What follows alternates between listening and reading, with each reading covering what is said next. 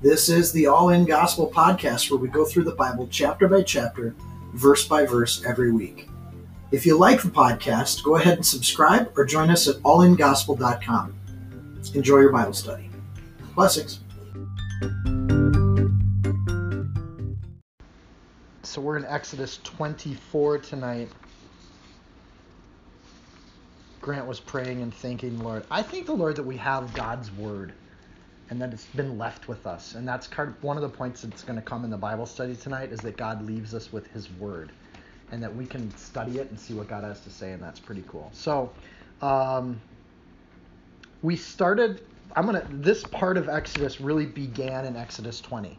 And at the very beginning of Exodus 20, it's, "Thou shalt have no other gods before me." That's such a difficult passage.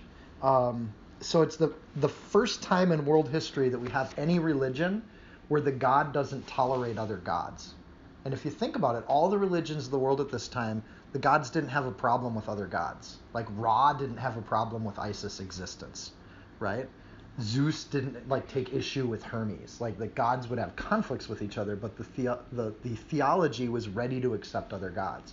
So the way the Egyptians dealt with Yahweh is Yahweh's just another god, right? But Yahweh, this polytheism that was all over the planet, it's disappearing quickly with these children of Israel.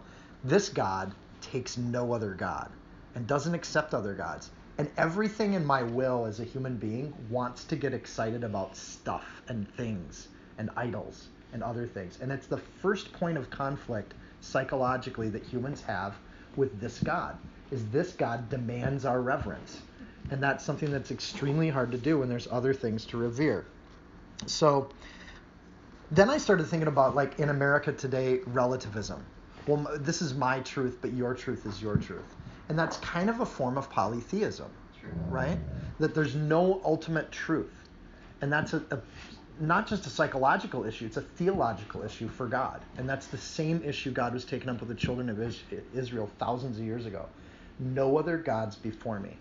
And all we want to do is say, well, yeah, but still I want to do this thing or that thing. And our discussion after Bible study last time kind of got into well, where's the line? Where is something just a hobby and when does it become my worship? And that line, Levi, after a lot of people left, I'm going to call Levi out, was saying, I just want a rule. I just want a rule that says, here's where that line is. And God artfully doesn't give us that. That's our job, to work that out in our life and to do that. So remember that context of what we're doing here. There's no equivocation law. Very simple, very basic. I can teach it to the youngest of children. Don't dissemble people. Don't lie. Don't have adulterous thoughts about other people. Keep yourself pure. So this call to pureness that God gives to the people, and he gives it, he defines what holiness is, he blesses it if you do it, and if you don't do it, there's this, what's going to happen then, right? Then you're guilty. But we don't know what happens when you're guilty. So the word now in verse 1, Exodus 24, verse 1, now, I just wanted to go back through all that. That's where we're at. We just got done with the law, right? And now he says to Moses, so this is sequential. Remember I said before that they're saved, they're led by God, they move to virtue, then they get the law, and now it's time to seal the deal. There's a covenant. If you agree with this law, let's make a deal. So now he said to Moses, come up to the Lord, you and Aaron, Nadab, and Abihu, and 70 of the elders of Israel, and worship from afar. And Moses shall alone come near the Lord, but they shall not come near, nor shall the people go up with him. So he said, this is God still talking. Remember in the last chapter, God was talking to the entire nation of Israel. They could hear his booming voice. And at the very end, they said, we want Moses to be our mediator. It's too much. It's too overwhelming. I think of a nightmare and you wake up and it's overwhelming, right? That feeling of it's just too much. Even if the nightmare wasn't scary. And later on when you get your rational brain back, you're why was I scared by that? That wasn't really a real nightmare. But I think it was just this overwhelming power of God was intimidating for the people. So first you have 2 million Hebrews, which if you just take population growth rates, that's about 1/10 of the planet at this time, is hearing directly from God, right? So And I think the 10th is kind of relevant. Nadab and Abihu, if you go back to Exodus 6:23, those are Aaron's two sons. So we're establishing with Aaron, Nadab, and Abihu the priesthood. They're going to be the priesthood in the coming days. Then you've got 70 elders, which establishes the judge system, which was, remember, Jethro said to set up these judges. So you've got the church and you've got the government. So these leaders from both are kind of represented here. And it says, come up to the Lord, you, Aaron, Nadab, and Abihu, and 70 elders issue and worship from afar. This isn't worded like it's a privilege, a good thing. This is a responsibility that they have. After saying we want you to mediate, God says, no, okay, then I want these people I'm going to pull aside. They're going to come and at least worship me from afar. So it's a responsibility that comes on this leadership role. A responsibility that they screw up, because remember Nadab and Abihu, you might not remember, going forward, those two are going to break the rules and help make a golden calf, right? So they're actually going to get killed for their sins, and the rest of the Israelites won't get killed for that sin. So this role of leadership holds Nadab and Abihu to a much higher standard. When they break the rules, God kills them. Right? When the Israelites break the rules, there's forgiveness. But there's a responsibility with leadership. Teachers in the room, there's a responsibility with being a teacher. You take on this role where it's your job to pray for those kids. It's your job to teach those kids and train them. And you're held to a higher standard. So this group's going to carry out the law, and they need some experience with God in order to lead. So there's this assumption that leadership needs direct exposure to God, and they're going to get it. The law is promised. And remember at the end of last chapter, there was a nameless angel that was a voice they could hear. Chapter 23, verse 21. That same nameless angel is going to fight their battles, verse 23. And that nameless angel will be their judge, verse 21. And God puts his name on him. And that's probably fulfilled with Jesus, and that the name of God is put inside of Jesus. And he speaks as both judge and one that they can hear him. So Moses seems to be taking the place of this angel in the short term, because in verse 1 he asked Moses to come up to him, and the angel doesn't seem to appear yet. In fact, this nameless angel doesn't really appear until John 1, when in the Gospel of John he argues that Jesus is that angel. Right? So that's the last we kind of hear about this angel until the New Testament. So all the words of which the Lord will said we will do includes one of the things the Israelites said they would do is they would listen to this messenger that would come. So they've already promised, and that's part of the first covenant. So I want to address this idea of a covenant, because that's what this chapter is about. We're digging into it. That somehow or another this covenant isn't the covenant that's made with Jesus, and that's true. Jesus renews or makes a new covenant. But it's not the case that this covenant, that new covenant replaces the old covenant. That's what's called replacement theology. So if you take theology classes, you'll run into a thing called replacement theology, which is with Jesus, that replaces everything in the Old Testament. So I started looking into that a little bit. And first of all, replacement theology becomes popular in cultures where nobody knows the Word of God. In biblically illiterate cultures, replacement theology rears its ugly head and starts to become more prominent. It's becoming a lot more prominent in our culture. It's being taught in our seminaries. It's growing, but it only grows in a context where people don't read the Word of God themselves. So it pops up. The first mention of the law that we see in the New Testament, I think it's interesting, is in Matthew 5, verse 17 and 18. It's Jesus specifically bringing up the law, and it's the first mention of it in the New Testament. And here's what he says. Think not that I've come to destroy the law or the prophets. I have not come to destroy, but to fulfill. Specifically, he's fulfilling Exodus 23, the last chapter. That's the law, right? For verily, truthfully, I say unto you, till heaven and earth pass away, not one jot or tittle in no wise shall pass from the law till everything's fulfilled. In other words, the law is going to stay in place all the way through to the end, right? So when we read this, we're reading God's will for humanity, and there are entire libraries dedicated to explaining this verse away. Or the alternative, if you don't want to read through a library of books on replacement theology, you can just say, or the Old Testament law is actually in place through all of eternity, because that's what Jesus said was going to happen, right? So we just take it at face value. So Jesus fulfills the covenant. He institutes a new one at the Last Supper, and we get to verse 3. Moses came and told the people all the words of the Lord. So everything we've just read in the last 3 chapters, all the judgments, everything we've read in the last 2 chapters, and all the people answered with one voice and said, all the words which the Lord has said, we will do. All the words is a contract that we've heard. So I want to stop at this point before we get into Numbers and Deuteronomy and Leviticus, which expands on each of the 10 commandments. We have a very limited law right now, and it's one of those things where, is there any part of the law at this point that if we were the children of Israel and we just heard what we've heard over the last 3 weeks, 2 weeks, is there anything we would disagree with?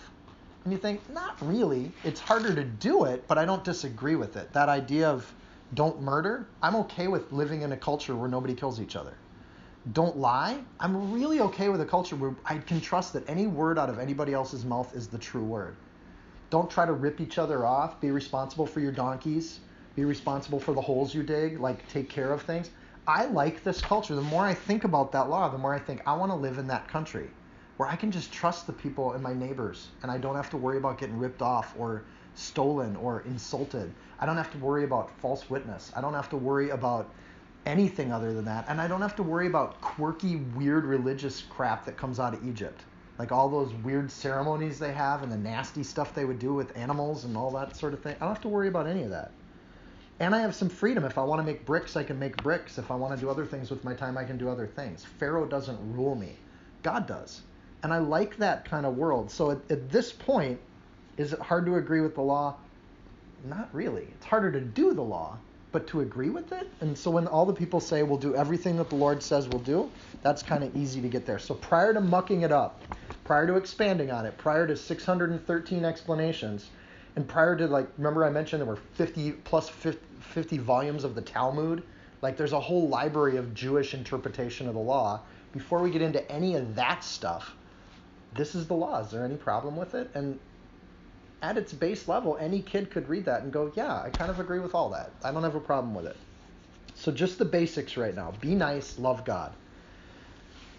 The problem isn't then the message. The problem is my heart and my willingness to accept the message, right? Because we immediately want to start arguing with what we can do and what we can't do, which is a question of human will. And our own will is a terrible opponent to holiness because we want what we want, right?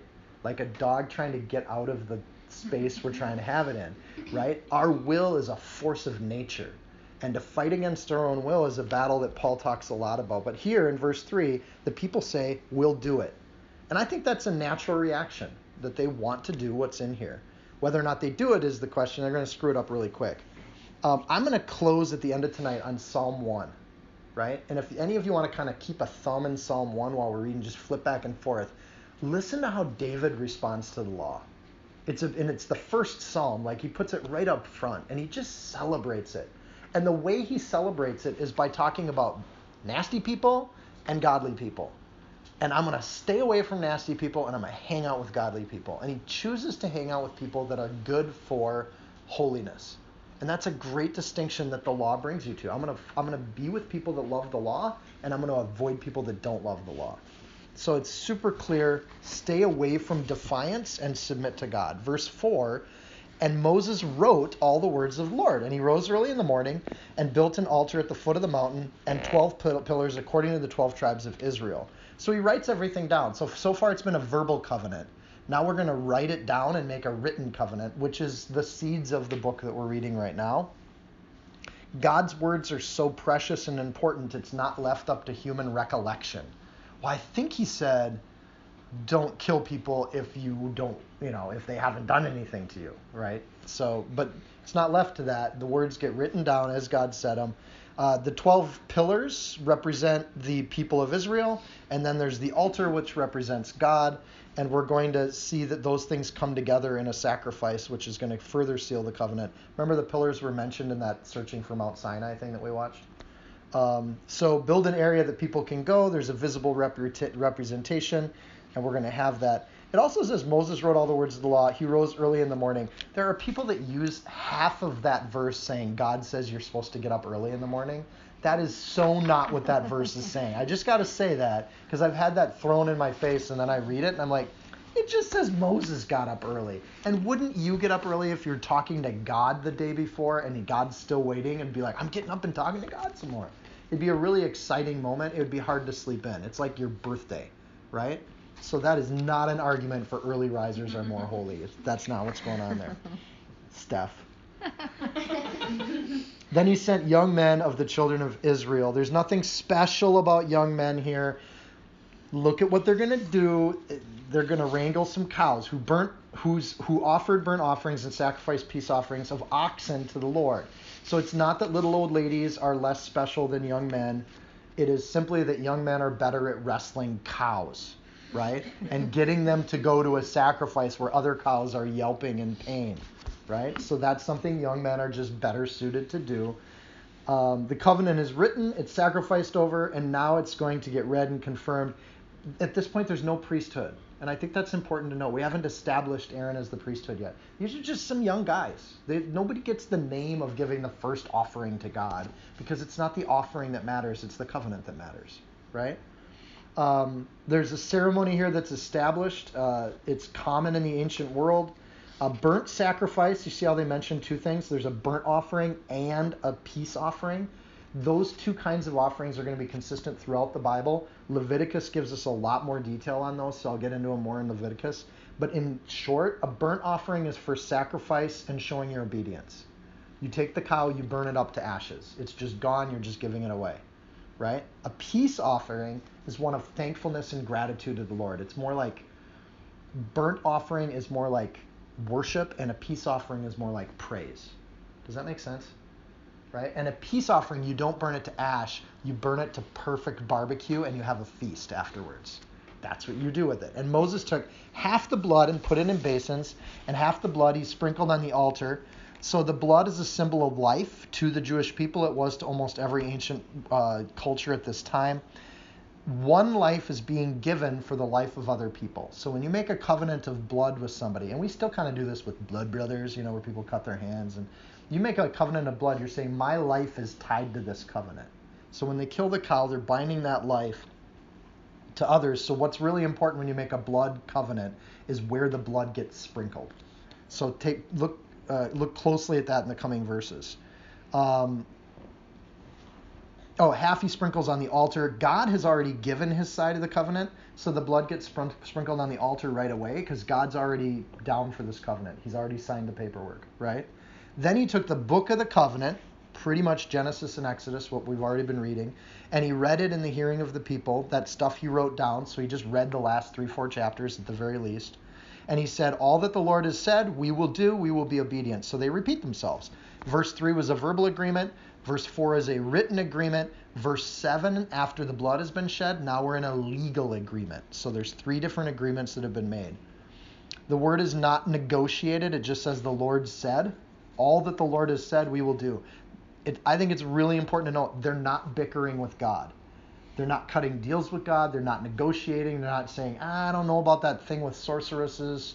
They're not doing that. They're saying, we'll do everything God just said. So God establishes the law, and it's not really for the children of Israel to argue with them about that, right? It's, will you do it or won't you do it? So I think what's interesting is when you take a life as a symbol for a covenant, then when the covenant is broken, what's supposed to happen is the person who breaks the covenant gets killed. So when the children of Israel agree to this under a blood covenant, the rules are, if you break the covenant, that your life should be given to replace the life of those oxen that were given as a symbolic sacrifice.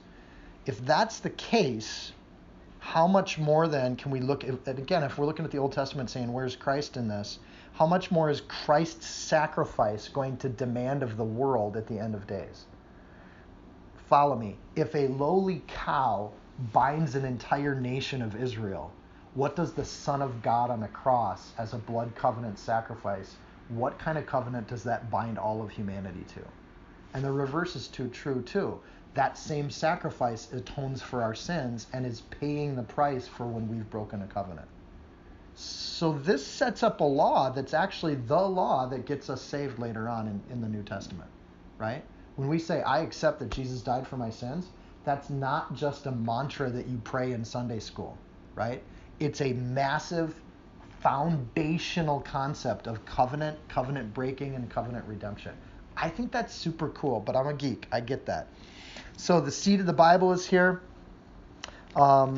Their history, the history of these children of Israel, is going to be the thing that validates God's covenant through all of history, right? If you can eliminate Israel, you eliminate this covenant that just got made, because their covenant isn't broken until the end of days. I think that's kind of neat. So there's no written history until this point. This is the first point in the Bible where they say they wrote down the history, right? And they kept it in this kind of seed format of what will become the Bible, right? Verse 8, Moses took the blood, now he gives the second half of the blood, and he sprinkles it on the people, and he said, this is the blood of the covenant, which the Lord has made with you according to all these words. Half the blood went on the altar, half the blood goes on the people, like literally spraying the people from a distance. So that same singular oxen life is now shed and on both the altar and the people together. One life binds all these people together.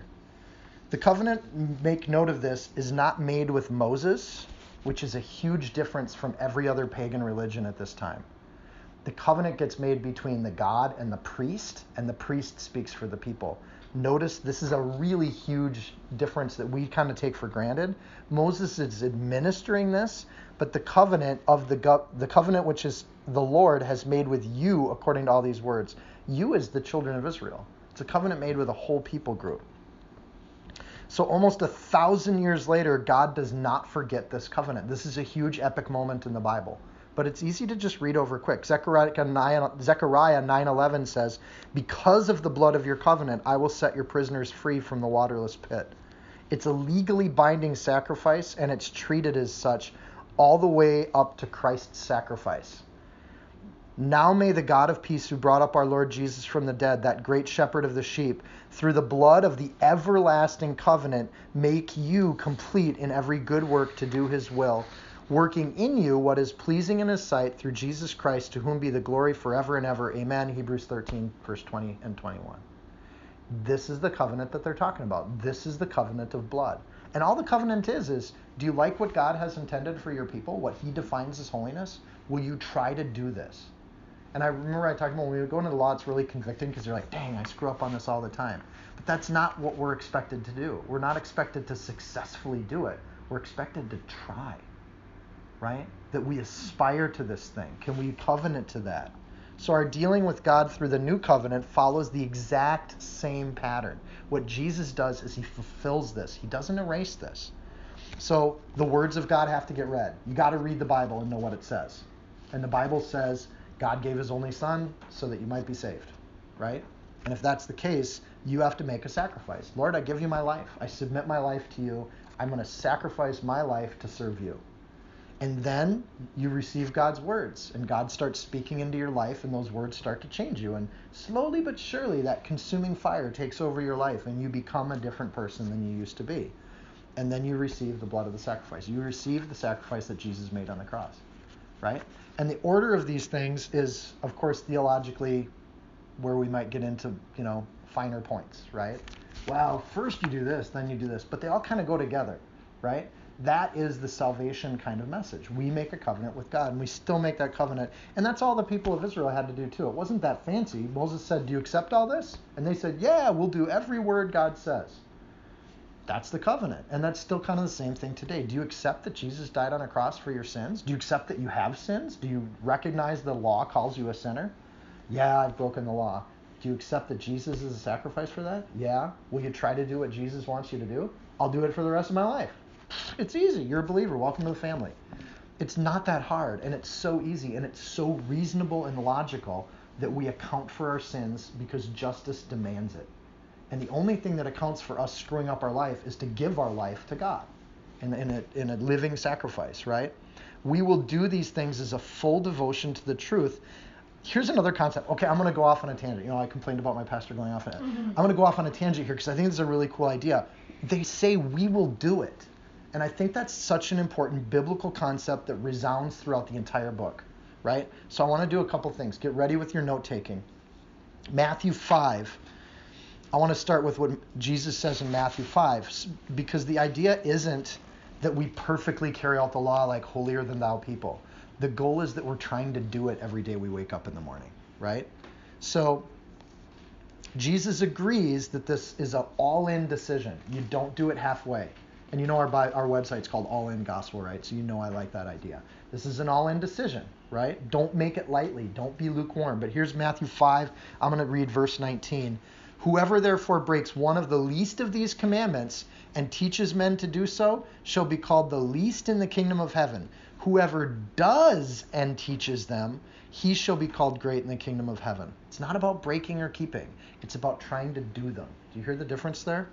Our goal is to do and teach the commandments, all of them.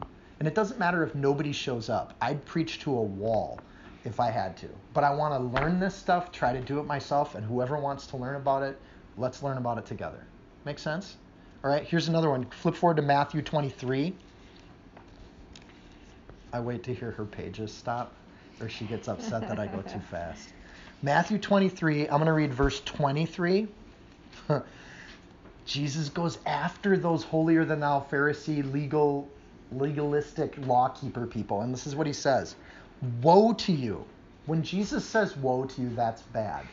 Right? We'll get to that more in the New Testament. But anytime Jesus starts with woe to you, you're not in good shape. Get ready to get it right in the face. Woe to you, scribes and Pharisees, hypocrites! You pay tithe and mint of anise and cumin, and have omitted the weightier matters of the law, judgment, mercy, and faith. These ought you to have done, and not to leave the other undone. You're doing all the little stuff, but you're forgetting mercy and faith and the big stuff, the covenant, right? Luke goes out of his way throughout his entire gospel to show how Jesus fulfills the law in every regard. In fact, the mantra in the Gospel of Luke is according to the law, according to the law, throughout the Gospel of Luke. Just give it a read this week and look for every instance where Luke says, according to the law. Jesus did this according to the law. It's throughout the whole thing. So we build a reverence for Jesus' life because we have the law. We can see how much we've failed, and we can look at Jesus' life and see that he did everything according to the law. He did the impossible. We should then elevate and know this is God. No human can do that. Unless I'm just super subhuman, there are humans that can, but most of us can recognize we can't do it. But here's a guy who did. Paul, again, consistent throughout the New Testament. Romans 2 is where I'm going to read. Verse 12. I'm waiting for you. Don't you worry. Go forward in your Bible. If you get to the Book of Mormon, you've gone way too far. All right. For as many have sinned without the law will also perish without the law. And as many have sinned in the law will be judged by the law. In the day when God will judge the secrets of men by Jesus Christ according to my gospel. Today, churches love to dismiss the law or parts of the law, but Paul didn't do that. Not in the least did Paul dismiss the law. In fact, he said, we're all going to get judged. That's the downside of reading through the law and coming to Bible study. Now that you know it, you're supposed to do it, right? Romans 2:13, the very next verse. For not the hearers of the law are just before God. It doesn't make you just to show up to Bible study. This doesn't matter in the judgment day. I'm glad you're here, but this doesn't get you saved. Listen to the second half of the sentence. It's not the hearers of the law that are just before God, but the doers of the law shall be justified. Remember, the people said, well, we're going to do it. Don't just hear it, do it. And who are we talking to? We're talking to the Gentiles. That's us. We're supposed to do it too. Verse 15, Romans 2, verse 15, show the work of the law written in their hearts. That's the Gentiles. This is what's going to drive the Jewish people crazy, is some of them are going to miss the Jesus thing, and then they're going to see the Holy Spirit come up in Gentiles, and it's going to drive the Jewish people nuts. That people like me have the life of God and the Holy Spirit and the joy of Christ abundant in my life, and that's going to bother them, right? The Jews, verse 15, show the work of the law written in their hearts. Their conscience also bears witness between themselves and their thoughts, accusing or else excusing them. So this is what the Gentiles are going to do. They're either going to show that the law is written on their hearts by just doing it, or they're going to accuse other people with the law, the Pharisees, or they're going to excuse the law and abandon what they're supposed to be doing. We're going to make excuses for why we don't do it. Well, if I want to get a divorce, this is just a hypothetical. If I want to get a divorce, I can do that if I write a contract and bring it to the judge. Remember the Pharisees had all these rules around divorce? Because they wanted to get divorces. So they make excuses. And this is the toughest thing when you're exhorting a brother or a sister in Christ and they're coming up with all these excuses why they don't want to do something, and you just say, it sounds like you're making a lot of excuses. Just do it. It's super easy. Just do it. Okay? So my reaction to the law can be to be accused by it or to be excused by it. I just like that Paul does those kinds of things. There's a third option other than accusing or excusing. It's to just do the law. And that's the option that the people take. So, are we better if we follow the law? Paul goes on, Romans 3:9. No, you're not. You're not better at all if you follow the law. That's not the point. The law is the knowledge of sin, Romans 3:20. The point is to avoid sin. God knows your heart, and he knows if you're trying to avoid the sin or not, Romans 3, the whole chapter. Never boast about how good you are, how you follow the law. Boasting is bad, Romans 3:27. It assumes that you're trying to follow the law, not in sin, but in righteousness. Paul's conclusion on this discussion is not that the Old Testament is irrelevant. Paul is not a replacement theologist. He's just not, right? His conclusion is that we try to follow the law because we can, and we have the freedom to do that because sin's not shackling us anymore.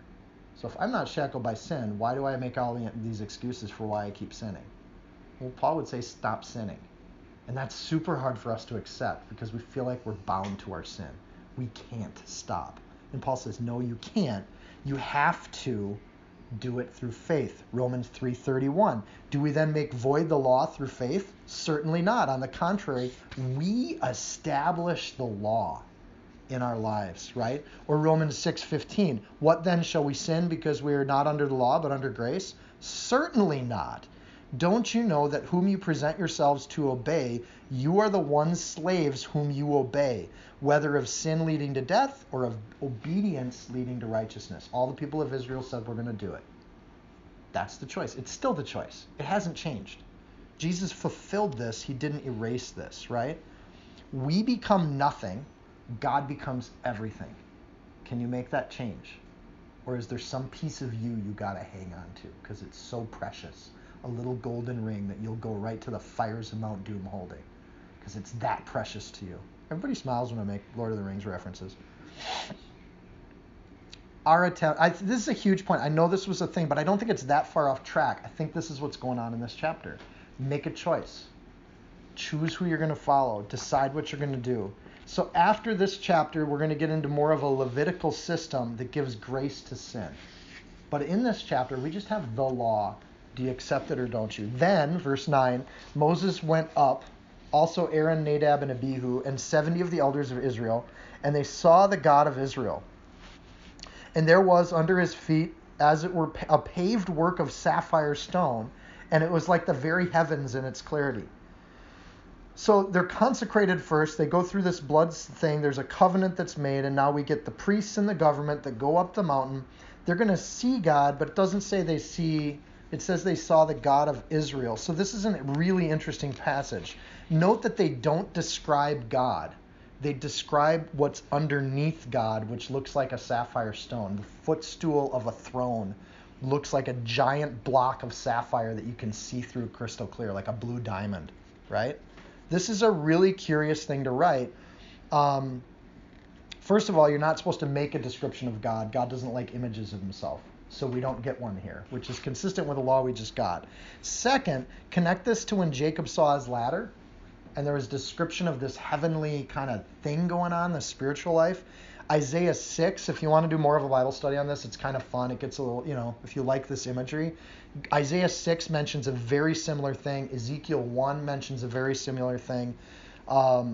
John, in Revelation, sees a throne, and he sees the throne as though he's looking up and he can see a throne above him. And what he's describing is the footstool of it, and it's radiant. It has a light to it. So there's a holiness to God at which the best we can do is describe what goes under God's feet. And I think that's kind of cool. Like God's that much bigger than us. And then if you look at Revelation 4:6, before the throne, there was a sea of glass like unto crystal. Sound like the same thing? It's almost like these people, thousands of years apart, are seeing the exact same vision, right? Or if you're a skeptic, they're reading Exodus and then using the same imagery and saying they saw it too. Either way, I think they saw the same thing. There's a presence here that does not include fear.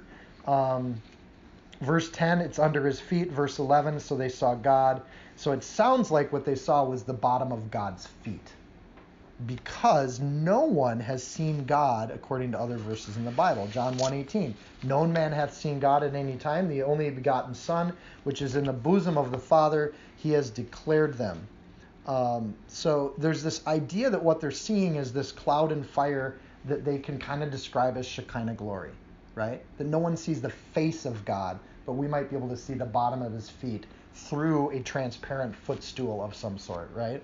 Ezekiel 1, I mentioned that, actually uses the word sapphire too. Above the firmament that was over their heads was the likeness of a throne, and it had the appearance of a sapphire stone, and upon the likeness of the throne was the likeness as the appearance of a man that sat on the throne. So I couldn't quite see the person, but I could see this sapphire stone that was underneath it. Verse 11. But on the nobles of the children of Israel, notice that I'm not doing any commentary on sapphire stones. If you've got commentary on that, I would love to hear it. I'm just moving on to verse 11. But on the nobles of the children of Israel, he did not lay his hand, so they saw God, and they ate and they drank. What a great image, right? Here's the leaders of the priesthood, the leaders of the government. They're just going to sit and eat with God. Meals are so important. And they show up at every instance of religious festivals in the Israel community. They all go with like eating and feasting or fasting. So the way in which we do that has something that goes together. What's interesting in verse 11 is the word nobles. We think of nobles and we think Middle Ages. That's way later in history. The word nobles here actually means corner pegs. So things that you peg something into, like a sheet, if you're going to peg it down onto the ground or something, it's those corner pegs that you use. So on the corner pegs of the children of Israel, there's these select, reserved, or set aside instruments that God's going to use, right? It's used in other places like Isaiah 41:9. Thou whom I have taken from the ends of the earth and called thee from the chief men, the corner pegs thereof, and is said unto you, you are my servant, I've chosen you, and I won't cast you away. These people that God brought up, they're being selected. They're very special people to God. There's a remnant of people throughout history that God chooses to use. And then you get into predestination and all that sort of thing, right? Does God choose us or do we choose God? And I think it's kind of both. I just this morning heard a nice comparison. We think that's such a tough complex, but no, it's not. We get a day-to-day example of that relationship when we pick our spouses. I picked Stephanie. I did. And then I asked her to come be my wife. And she had to pick me back. So picking or choosing doesn't mean a lack of free will. She could have said no. She might have said no. She took some convincing. We have the same relationship with God. But so these corner pegs are really interesting. They kind of mean a corner peg or something that's been reserved or set aside or picked, right? Isaiah 22 verse 23 has a really similar kind of imagery. These images kind of come up throughout the Bible, and they're odd little images of corner pegs, things that pin something down and how important that is. And I will fasten him as a nail in a sure place, and he shall be for a glorious throne to his father's house.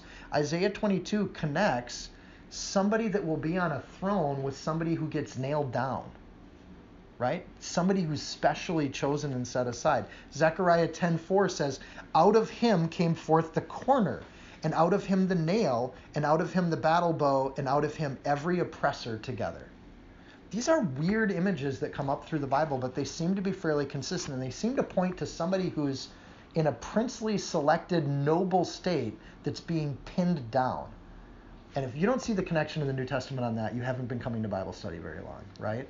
It's really interesting how it happens. So that happens right here in this chapter, right? The nobles of the children of Israel, he did not lay his hand. There's going to be selected people that God doesn't lay his hand on, and right here, the hand does not get laid on these people that are chosen, right? Verse 12, then the Lord said to Moses, Come up to me on the mountain and be there, and I will give you tablets of stone and the law and the commandments which I have written, that you may teach them. So there's this dinner, all the leaders are there, and now Moses is going to come up by himself. Actually, he's not going to go up by himself. Joshua is going to go with him for a while, right? So Moses arose with the assistant Joshua, and Moses went up to the mountain of God. And he said to the elders, wait here for us until we come back to you indeed. Indeed, Aaron and Hur are with you. Remember, Aaron and Hur already helped with the prayer in Exodus 17, holding the arms up. So I'm going to leave those two with you, and if any man has a difficulty, let him go to them. And then Moses went up into the mountain, and a cloud covered the mountain. So this is kind of interesting. This is the second time we've seen Joshua. He's going to be a great leader for Israel. I think the great leader of Israel starts out with the title assistant in verse 13. We should note that humility, and I think that's awesome, right? He's going to be the guy, but right now he's just an assistant. Joshua's name at this point in history, according to Numbers 13, is not Joshua. So it's interesting that here the word Joshua gets used.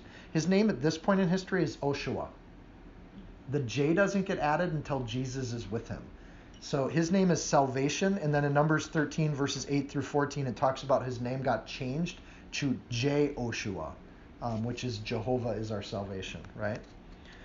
It's used in anticipation at this point here. And remember, Joshua in the Greek is Jesus, right? So Jesus goes up with Moses. The assistant Jesus goes up with Moses. Verse 16. Now the glory of the Lord rested on Mount Sinai, and the cloud covered it for 6 days. And on the seventh day he called to Moses out of the midst of the cloud. And the sight of the glory of the Lord was like a consuming fire on top of the mountain in the eyes of the children of Israel. So the word rested is a really interesting word, and we're going to hit this a bunch of times because it's a big Old Testament concept. The word rested, the glory of the Lord rested on Mount Sinai, is shakan. It means to abode, or to make an abode, to dwell with, to live with somebody. So when Levi came to live in our house, he rested with us. He made abode with us. Shakan is also the root word for Shekinah or Shekinah. And so we see throughout the Old Testament that anytime God is manifested in this cloud-type form, it's called a Shekinah glory. It means God with us, or God is resting with us, or God's abiding with us. God's going to Shekan dwell. And here's the other cool thing. In Hebrew, it's Shekan, is to dwell. In the Greek, Shekan is tabernacle.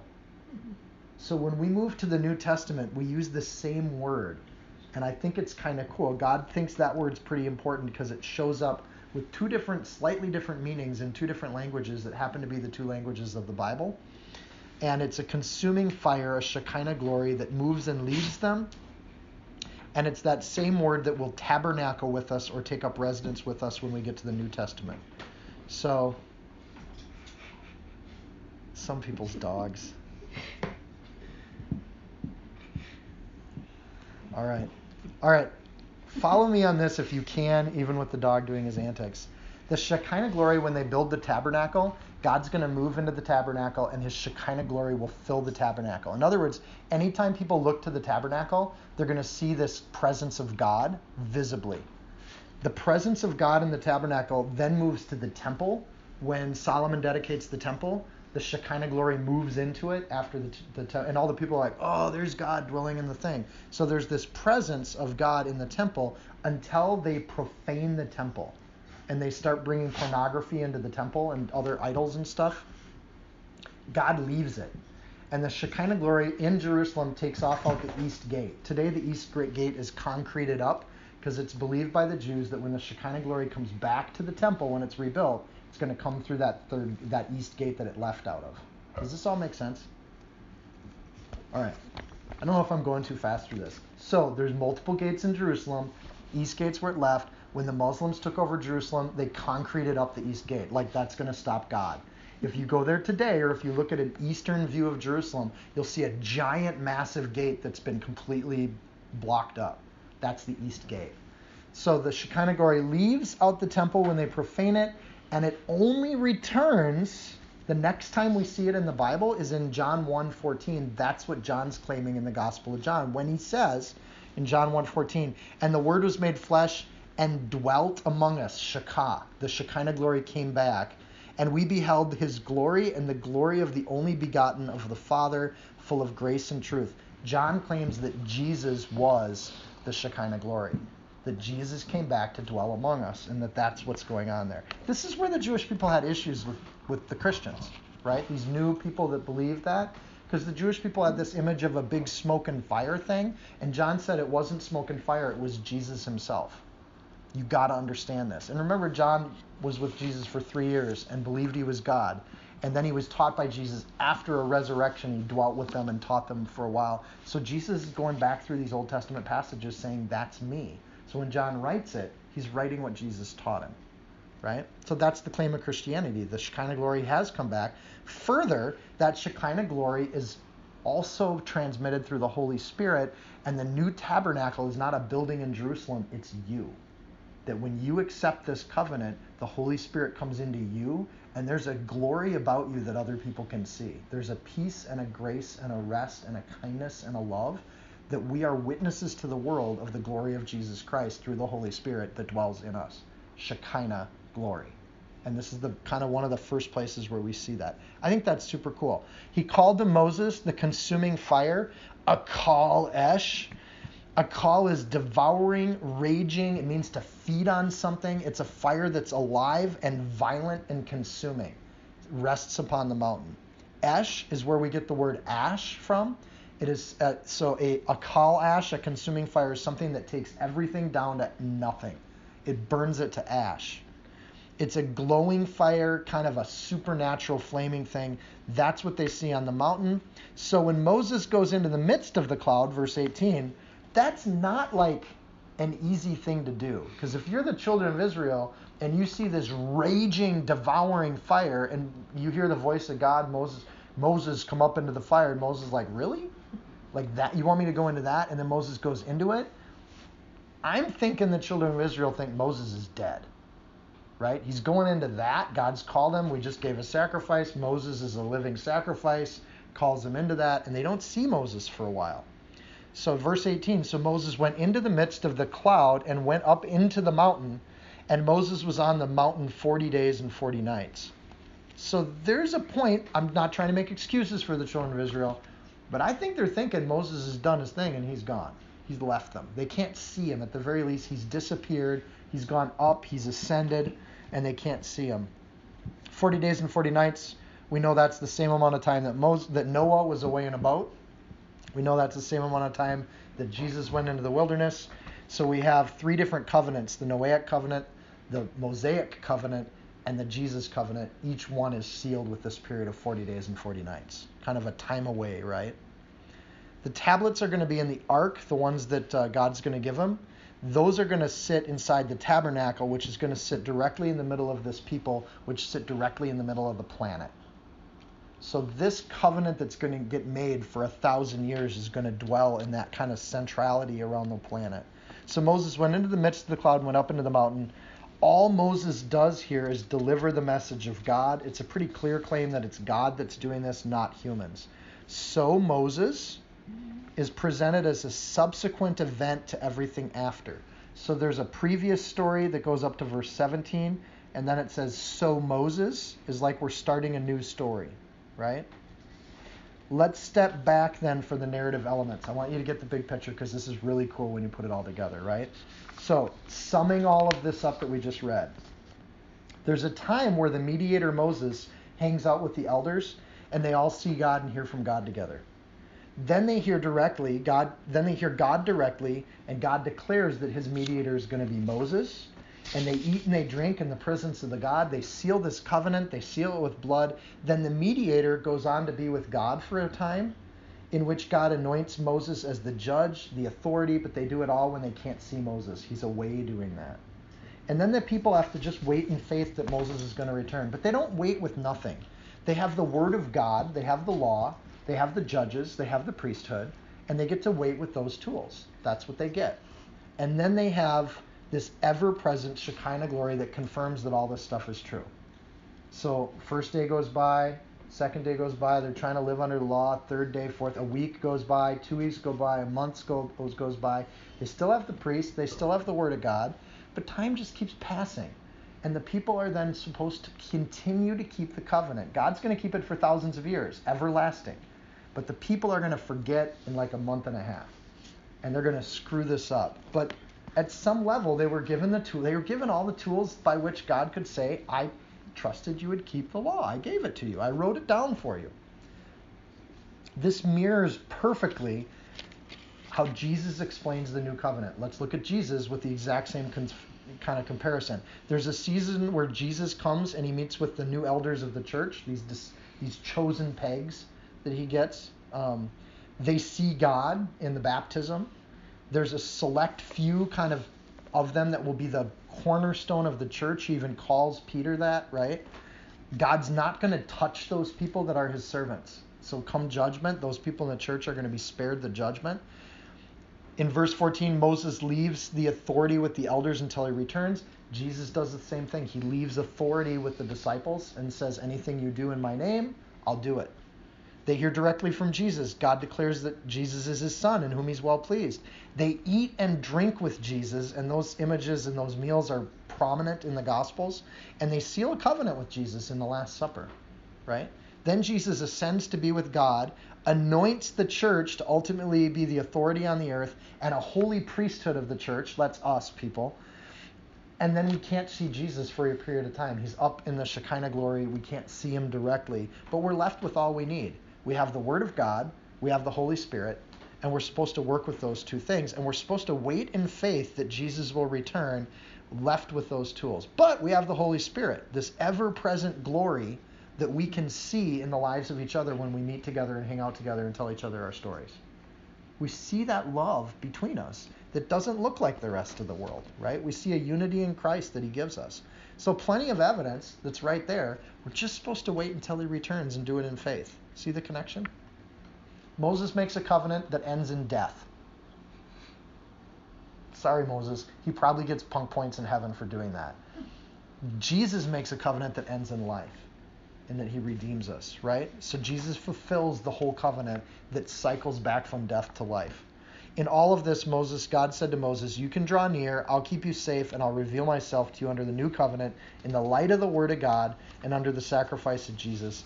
God dares us to follow him, just like he did with these Israelites. I dare you, right? I'm going to take everything. I'm going to take me away. I'm not going to be a God of force.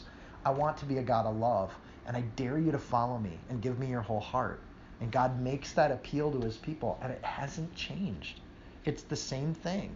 We have to make that decision.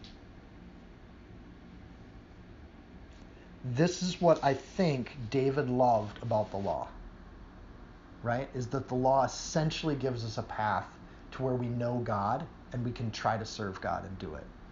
And David made mistakes too, right? He was a murderer, he was an adulterer, he did most of these things. He lied, he messed up in a lot of different areas. But ultimately, the law brings us into a relationship with Christ because it draws us to Christ. This is foundational for Christ being the covenant, right? And that Christ gives us a path to life, where this covenant Moses made is basically going to be an accusation for death, right? So I told you I'd end with Psalm 1, and I want to read that because I think this is what David was reading and thinking about and contemplating when he wrote Psalm 1, right? And he's thinking about, who do you deal with? Who do you hang out with? And he has a heart of love and compassion and repentance, and he starts to recognize there are other people in the world that they don't have the Shekinah glory. They don't love, and they don't have a heart for love. They have a heart for accusations, and they have a heart for causes and things to protest, and they have a heart of chaos and violence. And David's like, man, blessed is the man who walks not in the counsel of the ungodly, or stands in the path of sinners, or sits in the seat of the scornful. But his delight is in the law of the Lord, and his law he meditates day and night. And he shall be like a tree planted by the rivers of water that brings forth fruit in his season, whose leaf shall not wither. This is before the New Testament. We're supposed to bear fruit. We meditate on God's word. We meditate on the law. It brings fruit in our life. Simple equation. Like, do we want to sign on for that? Yes. Is that reasonable to sign on for? Absolutely. I want that. And whatever he does shall prosper. The ungodly are not so. I'm testing God on this whatever he does shall prosper thing, by the way. Total life test of that, right? You can pray for me. The ungodly are not so, but like the chaff which the wind drives away. Therefore the ungodly shall not stand in the judgment, nor sinners in the congregation of the righteousness. They will not dwell with the Shekinah glory. For the Lord knows the way of the righteous, but the way of the ungodly shall perish. All we do is try to act in the heart that God has for us. We meditate, we follow him, we get roots, we get fruit. And God blesses that. He loves that. That's the relationship. That's the feast of the Lamb, is that opportunity to live ungodly lives, or to live a life that is godly by defying the sin that rises up on our own hearts and getting rid of that sin, because that sin's going to get blown away at some point, and I don't want to be anywhere near it. Frankly, you could personalize the Psalm 1 and be like, blessed is me when I don't scorn things. Blessed am I when I don't do these things or sit in the seat. There's tons. We'll get to Psalm 1 too. There's lots of commentary and interpretations of that. But after the law, that thing that accuses us, here's this idea of covenant with God in chapter 24. And it's beautiful, right? And it's easy to just read through chapter 24, but think of this. This is a covenant with God. And for 40 days and 40 nights, they're rocking that covenant with God. And they're living that life. There aren't a lot of murders in Israel for 40 days and 40 nights. They're not lying. They're not cheating each other. They're just living this thing where they can love each other and love God wholeheartedly. Amen to that. This isn't Egypt anymore. This is Israel. And we're a different people. We are set apart, and we don't hang out with the scorners, the scoffers, and the mockers. We're not those people. Amen. I remember first reading that and thinking, I don't want to hang out in the teacher's lounge anymore. Because the teacher's lounge is where the teachers would complain about the kids. And I'm like, I shouldn't even sit in that room anymore. So I didn't. I started eating lunch in my classroom and just praying for my students. And then one day I'm doing that, and Mr. Gabler comes walking by and goes, what are you doing? I'm like, I'm eating lunch. He goes, oh, you eat lunch in here every day? And I was like, yeah. And he goes, I would love to eat lunch with you, because I would rather talk about the great kids that we have than complain about the kids. And all they do is complain in the teacher's lounge. And by the end of the next month or so, there were about 5 or 6 people, and we all rotate which classroom we ate lunch in. We would hang around and just talk about great teaching, great lesson plans, great ideas for what we were doing. And we became a different people, set apart from those people that do things in another way, because we wanted to do that. It's easy to feel like the law accuses us, but it doesn't. It just tells us what to pursue. Hi, Danny. The question is how responsive are we to that in our life, and to what degree do we let that consuming fire start in us and consume our whole lives? And that's it. So let's pray. Dear Lord and King, we just pray for your blessing. I pray, Lord, for us to see your glory, and the way that you have shown that to us is that you show us your glory in each other. And Lord, it's as we wrestle with our own will and our own sin, Lord, we want to just spend our time with those people that love the Lord and meditate on your law day and night. We love you, Lord. We want to hang out with people who love you too. And Lord, we just pray for you to bless the church as we are set aside. We are corner pegs, Lord, in your kingdom. And you have set us to a path of righteousness. And that doesn't mean to continue wallowing in our sin. You've set us free from that sin. So help us to stop doing it, Lord. That sin that keeps coming back in our life, that keeps rearing its ugly head. Lord, help us to defeat it in the Holy Spirit, in the name of God, because purity is better than shame. And help us to just pursue your purity and your holiness so we can live a life where we're not guilty of those things, Lord, because we've stopped doing them. And Lord, just help us to do that in your Holy Spirit, because you bless us with that, you fill us with that power, and you have always done that. Your presence has always been with us, your word has always been with us, and you've set those things in place from the beginning of time. So we thank you, Lord, that we can humbly come into your presence, that we can hear the word of God through the Bible, Lord, and that we can hear what you have to say in our lives. In Jesus' name, amen.